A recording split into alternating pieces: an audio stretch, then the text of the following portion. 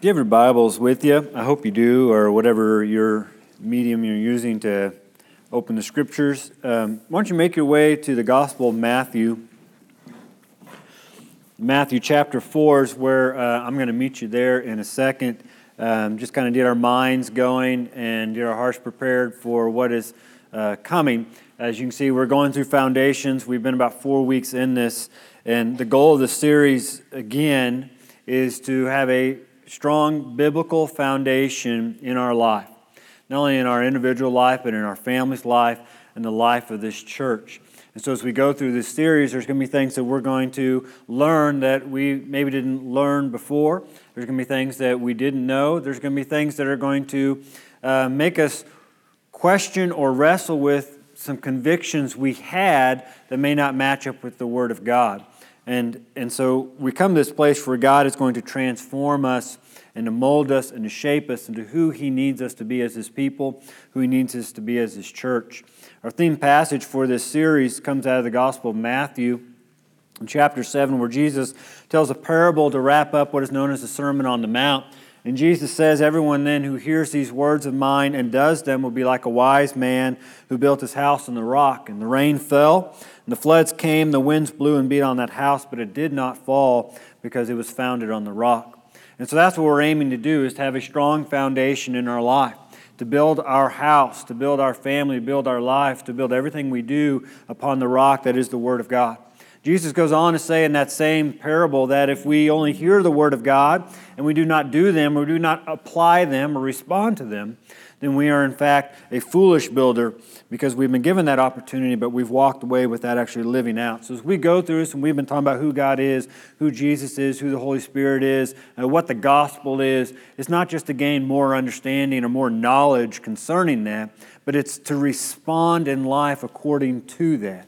And so as we turn our attention this morning to the Gospel of Matthew in chapter 4, we're going to be looking primarily at one verse in chapter 4, and then we'll go to Matthew chapter 28 and then Mark chapter 12. But you stay in Matthew chapter 4. I want you to begin thinking about this, just to pose a question. If you had to define Christianity or what it means to be a Christian to someone who had no background with that term, how would you define it? Just think about that for a moment. If you had to define Christianity or what it is to be a Christian to someone who has no background with that, how would you define it? I think a lot of people would define it as, it means I'm saved. And that's not a wrong answer, but there's so much more that goes into being a Christian and what Christianity is than just our eternal salvation. There's things going on now that define what Christianity is. I personally believe that Christianity is under attack for two reasons right now. One, Satan is stirring. Satan does not want Christianity to explode, does not want it to expand. He's actually trying to water it down, and you can see the effects of that, particularly here in America. The other reason is because a vast majority of people who call themselves Christians do not actually know what a biblical Christian is. So we have defined Christianity to what we think it can be.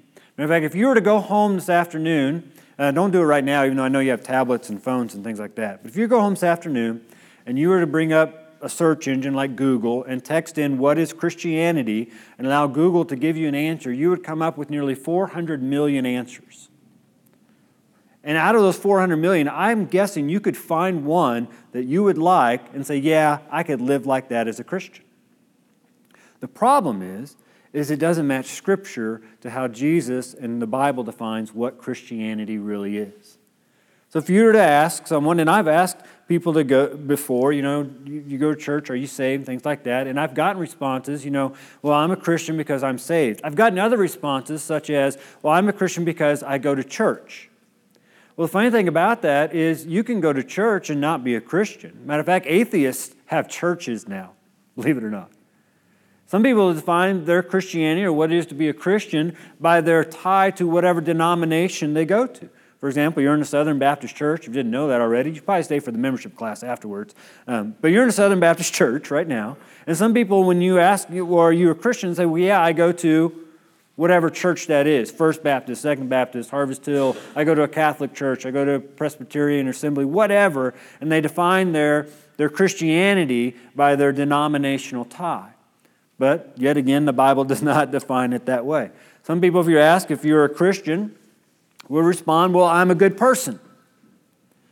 And I attempt to do good things for people.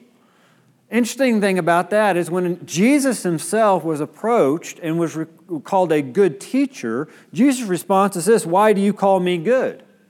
There's no one good but God alone. So being good isn't what defines being a Christian. So we can be as good as we want, we can do as much good things for other people as we want, and that still doesn't mean we're a Christian. So if you're not confused yet, I could keep rambling on, but here's our question. What is Christianity? What is being a Christian? Most of us in this room no doubt claim it. Some of us have been living as a Christian our entire life. But what I'm going to share this morning is something that God revealed to me several years ago and changed my approach to my relationship with God. Just because you haven't had this knowledge yet does not doubt your salvation or anything like that. It's just God is going to take us to a new place this morning. For some of us, He's going to refresh it. Some of us, He's going to convict us. And for some of us, He's going to change us completely. So I want you to turn to Matthew chapter 4. As we're going to investigate this Christianity and what is a Christian. Funny thing about that word Christian is it doesn't appear very often in the Scriptures. Matter of fact, the word Christian is only found 3 times in the Bible, and it's all in the New Testament. And only one of those times is it found in somewhat of a positive light.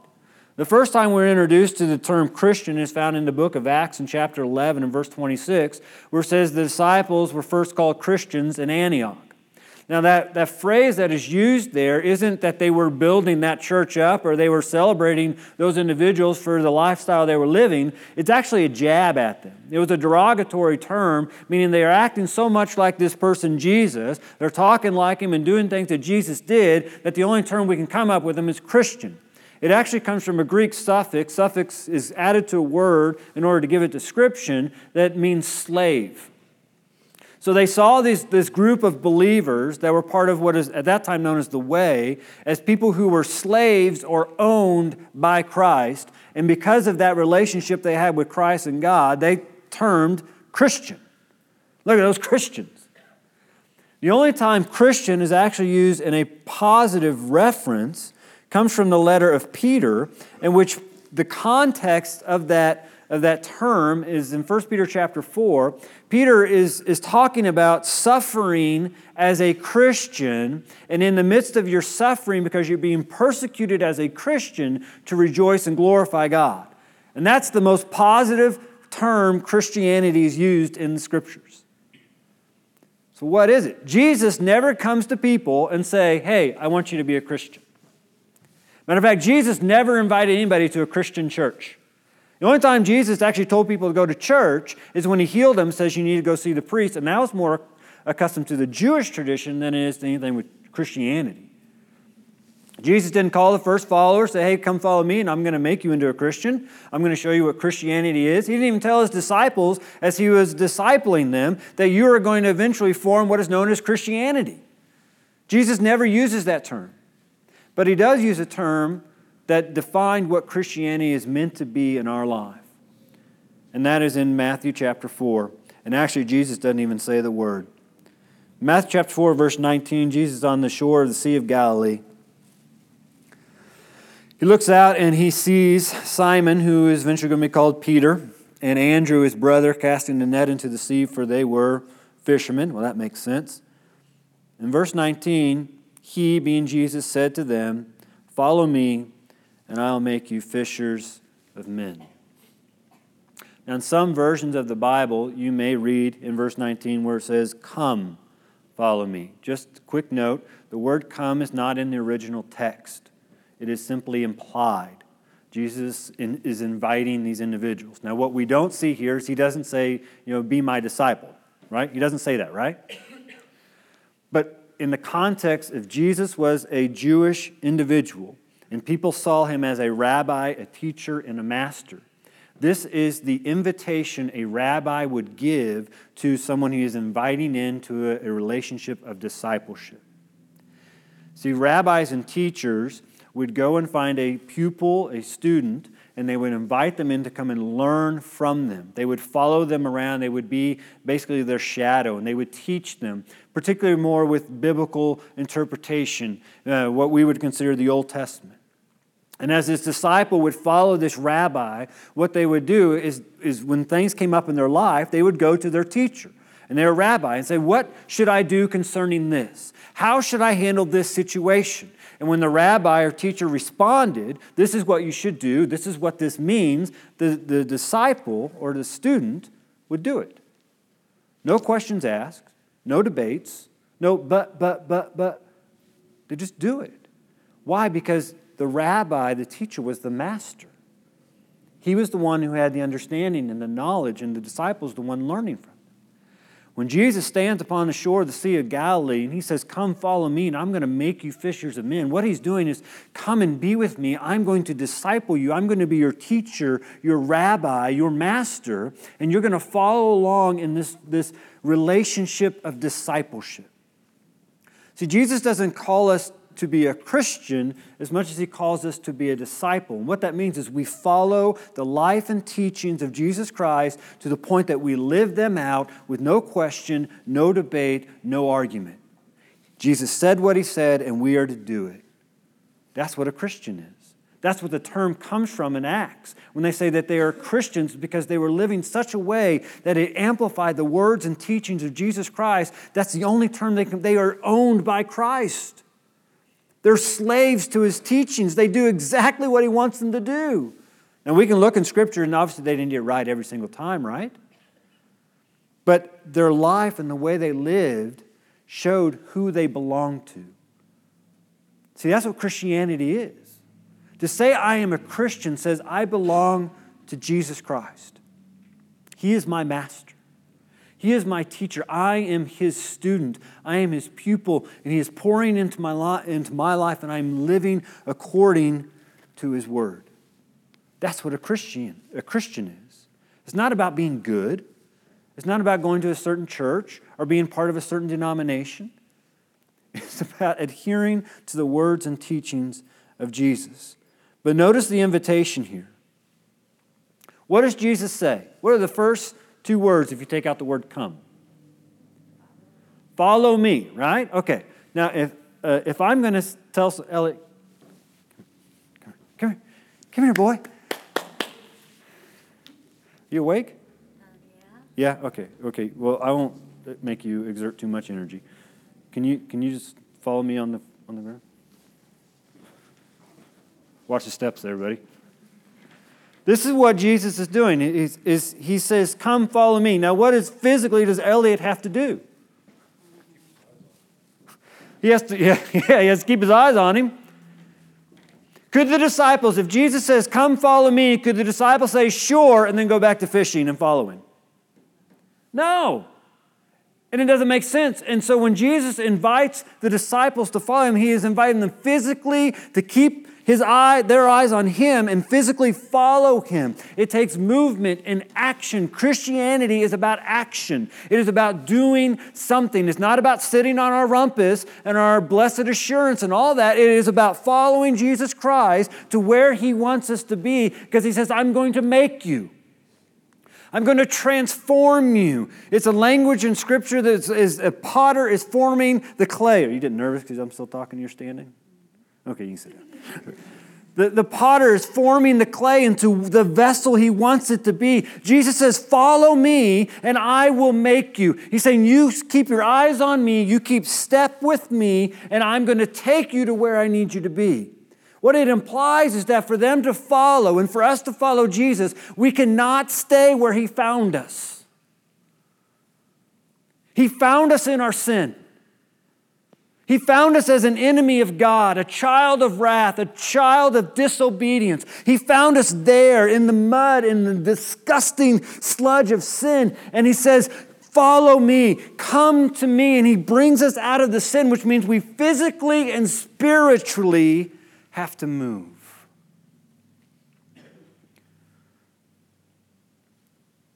A lot of people haven't moved a step since they've accepted Jesus Christ, their Lord and Savior. How weird would it be if we read there in chapter 4 of Matthew, verse 19 says, he said to them, follow me and I'll make you fishers of men. How weird would it be if in verse 20 it says, they should sure, sounds great, and then they went back to fishing. But what does it say in verse 20? Immediately they left their nets. Immediately they left their comfort zone. They left what they knew. They left where he found them, and what they do? They followed him. It makes the most sense. Jesus invited them to follow, and what did they do? They followed.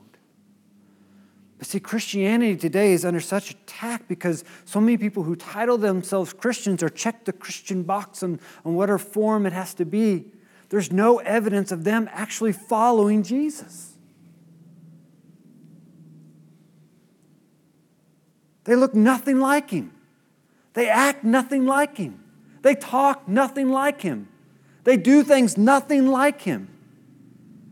And according to the Bible, it means they aren't actually disciples. When I came to that reality, it was through a book by a guy named Dietrich Bonhoeffer. And I knew I was saved. I accepted Christ. I knew that. I felt God's conviction, things like that. But I read this book called The Cost of Discipleship. You talk about questioning your faith and your salvation. And when I came to understanding what Jesus has called for me to do, when I call myself a Christian and a follower of Christ, when he is calling me to adhere to his words, to follow his words, to live out his words, to be him today, example of Christ today, totally changed my view of Christianity. I mean, being a Christian is not about being good enough. It's not about having your name on a membership roster. It's not about your attendance. You know, when you stand before God, you know what God's not going to bring out? He's not going to bring out, well, so how good of a person were you? This holy God. He knows all things. He's not going to bring out, oh, I see you were a member at Harvest Hill. How wonderful. You're in. He's not going to bring, well, I see that you went to church 80% of your life. Great. That's a passing grade. You're in. He's not going to ask you to do Bible drills or quote memory verses. He's not going to ask you to see how many Christian songs you can sing off the top of your head. You know what he's going to ask you? Did you know me? Did you know me? And how do you know God? How do you know Jesus? You have to follow him. Jesus was inviting these men into an intimate relationship with him. What it means for us is Bible study isn't negotiable. It's essential that we be in God's Word. Because how else are we going to know him? How else are we going to know what he's trying to disciple us and teach us and train us if we're not in the Word of God? Follow me. And notice what he says, I will make you fishers of men. Who was he calling? What was their job? They were fishermen. And so Jesus does this play on words. He does this a lot. He says, I'm going to make you fishers of men. What he's saying here is I'm going to take the abilities, the talents, the things that God has already given you, the passions you already have inside of you, and I'm going to transform them so you're no longer using them just for yourself, but you're using them for the glory of God. But that's going to require you to be in a relationship with me, to walk with me, and to follow me, and let me transform you. Let me have my way with you to make you who I need you to be. This is where I found you, and I want to take you to where I need you to be. That's the invitation. And the disciples, I guarantee you, because they were men just like us, I guarantee you they didn't fully understand the calling. They fully didn't understand what was going to happen in the next several years as they followed Christ. They didn't know all the miracles they see. They didn't know all the things they would encounter, all the questions they would have. But they were willing to go. And that's what Jesus is asking of us. Are we willing to follow Him despite our lack of certainty, despite our lack of knowledge, sometimes despite our lack of faith? But are we willing to step out of the boat and follow Him to where He's taken us? It calls us to be in His Word. Let's fast forward 3 years. Jump to Matthew chapter 28.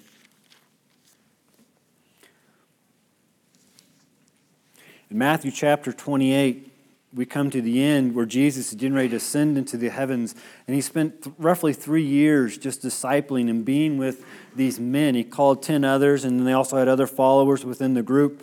But here's the goal. Here's what Jesus has called us to, and we've accepted Him as Lord and Savior of our life.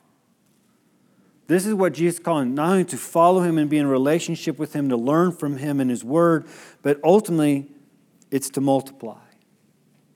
Verse 19, it says go, and that word go in the original language means as you are going. Meaning it's implied you're going to do this.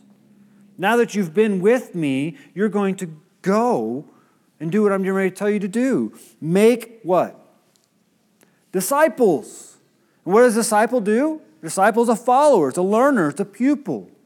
So as we've been discipled by Christ, Christ says now you turn around and do what? Disciple others. See, this is the goal, is we are to continue to reproduce spiritually. I'm discipled by Christ so I can in turn go and disciple others.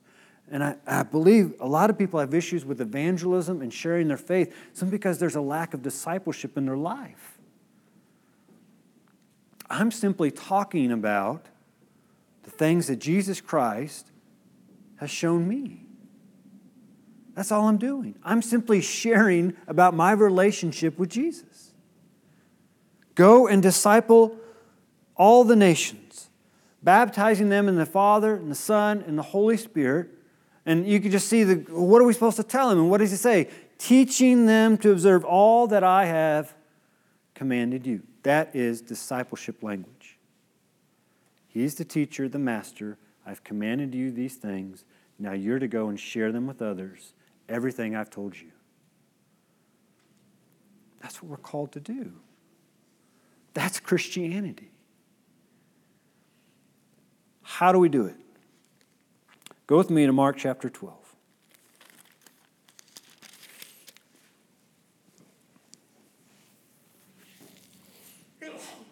Mark chapter 12, Jesus is addressed this in the midst of His ministry, and you all probably have heard this passage before. It's also found in the other two of the other Gospels. But I like the way Mark records it. In verse 29, Jesus answered, and He's asked the question, what's the most important commandment of all? Basically, the question is, Jesus, if I were to do anything right with my life, what should I be doing? What a great question. If I did anything right, what is it what does that look like? And I believe when Jesus answered the question, he not only answers this man's question of seeking guidance, because he saw Jesus as a teacher, but he answers the question on how do we do this discipleship thing in everyday life. And Jesus answered the most important, Hear, O Israel, the Lord your God, the Lord is one. That is Old Testament language. Verse 30 says, and you shall love the Lord your God with all of your heart, with all your soul, with all your mind, with all your strength. Basically, put everything you got into this. Bring your passions into this. Be passionate about God. The second is this, you shall love your neighbor as yourself. There's no other commandment greater than these. But notice the language that Jesus used from Matthew and also here in Mark. He says, you. You shall love. You shall go and make commandments. You shall come and follow me. It's a personal invitation that no one else can make for you. And I think this is a strange idea that we have in America, that simply because I'm an American, I'm a Christian. It's obviously not the case anymore, but that was once the case. If I was born in America, I'm automatically a Christian.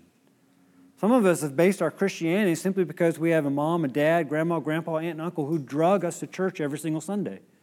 And you've grown up in church, and so you've associated your Christianity with the fact that you went to church. But Jesus very plainly points out that this is a personal decision that you have to make, and no one can make for you, and you have to respond in life personally. No one can force you to do this. It's on you. I'm not going to be judged on how well my dad preached or how well my brother preaches or how many times my parents drugged me to church. I'm going to be judged on how much I love God and how much of God's love showed in my life. Jesus said in the Scriptures that we will be known as His disciples, those who are following His teachings by the way we love one another. Love.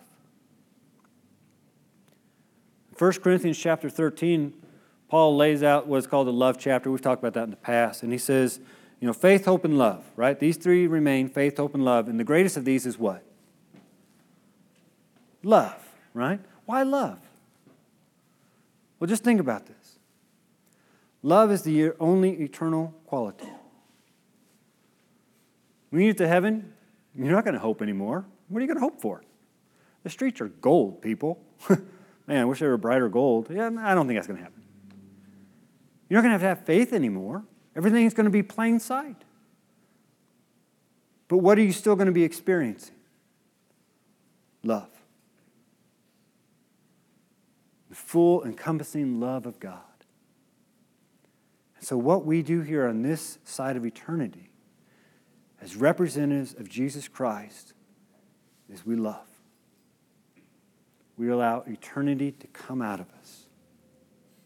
We love God.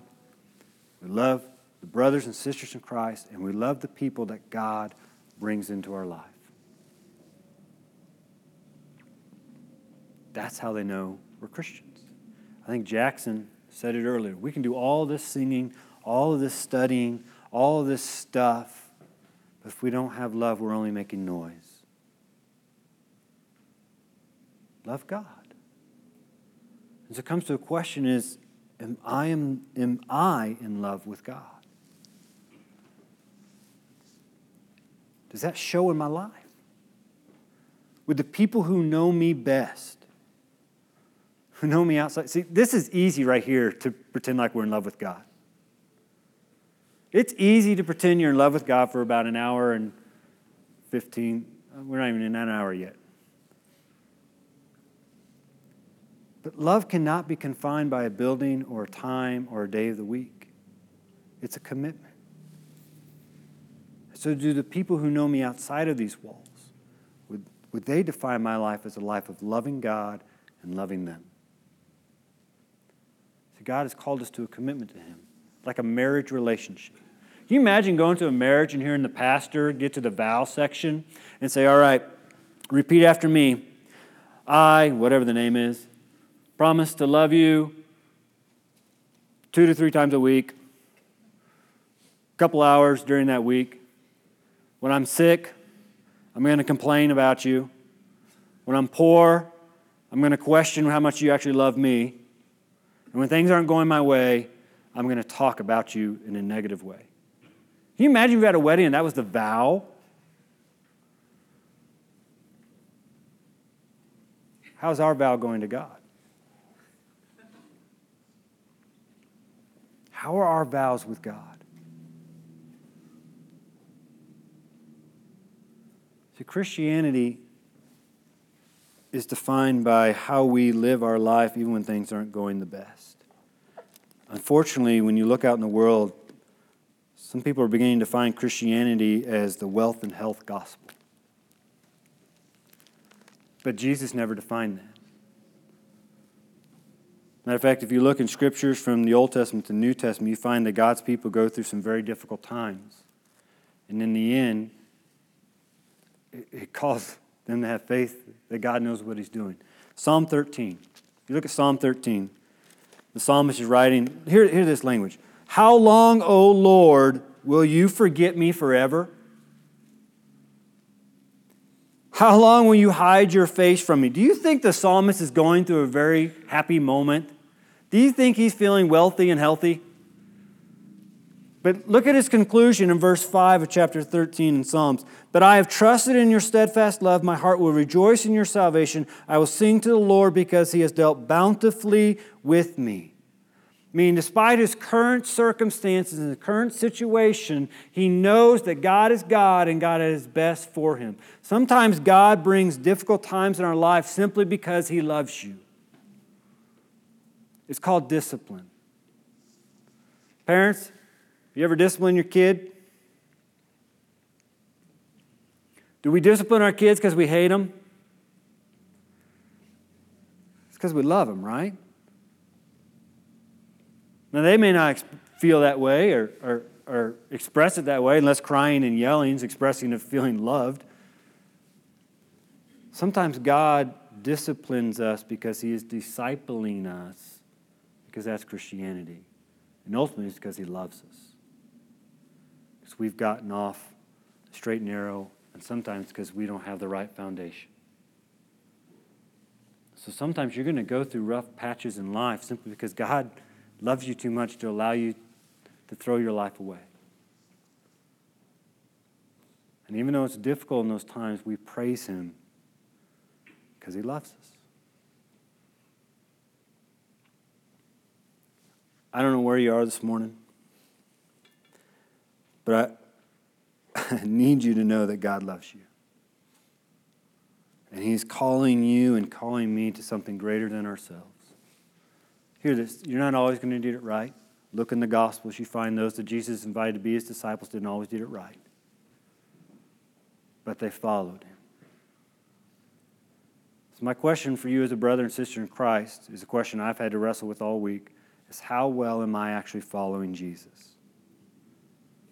Does my life look like Jesus? Paul says in 1 Corinthians chapter 11, calling the believers to imitate him as he imitates Christ. Am I an imitator of Jesus Christ? Maybe you're here this morning and you know it has not been pretty and your relationship with God has been confined to this time, and that needs to change. And God is bringing that discipline, that conviction upon you. It's not to make you feel like crud, even though I've been there, it happens. It's because he loves you and he doesn't want to leave you there. He's inviting you out of that. Maybe you're here this morning, you just need to accept Jesus Christ. It is a reality you've been playing this whole time. But there's been no relationship with Jesus. And if there's no relationship with Jesus, there's no salvation. And that needs to change. We're going to sing a song of invitation. I'm going to be standing right here. I'm going to ask the worship team to come on up. And if God has spoken to your heart and you need to respond, now's the time. Are you going to follow him? Or are you going to stay in the boat? It's pretty good.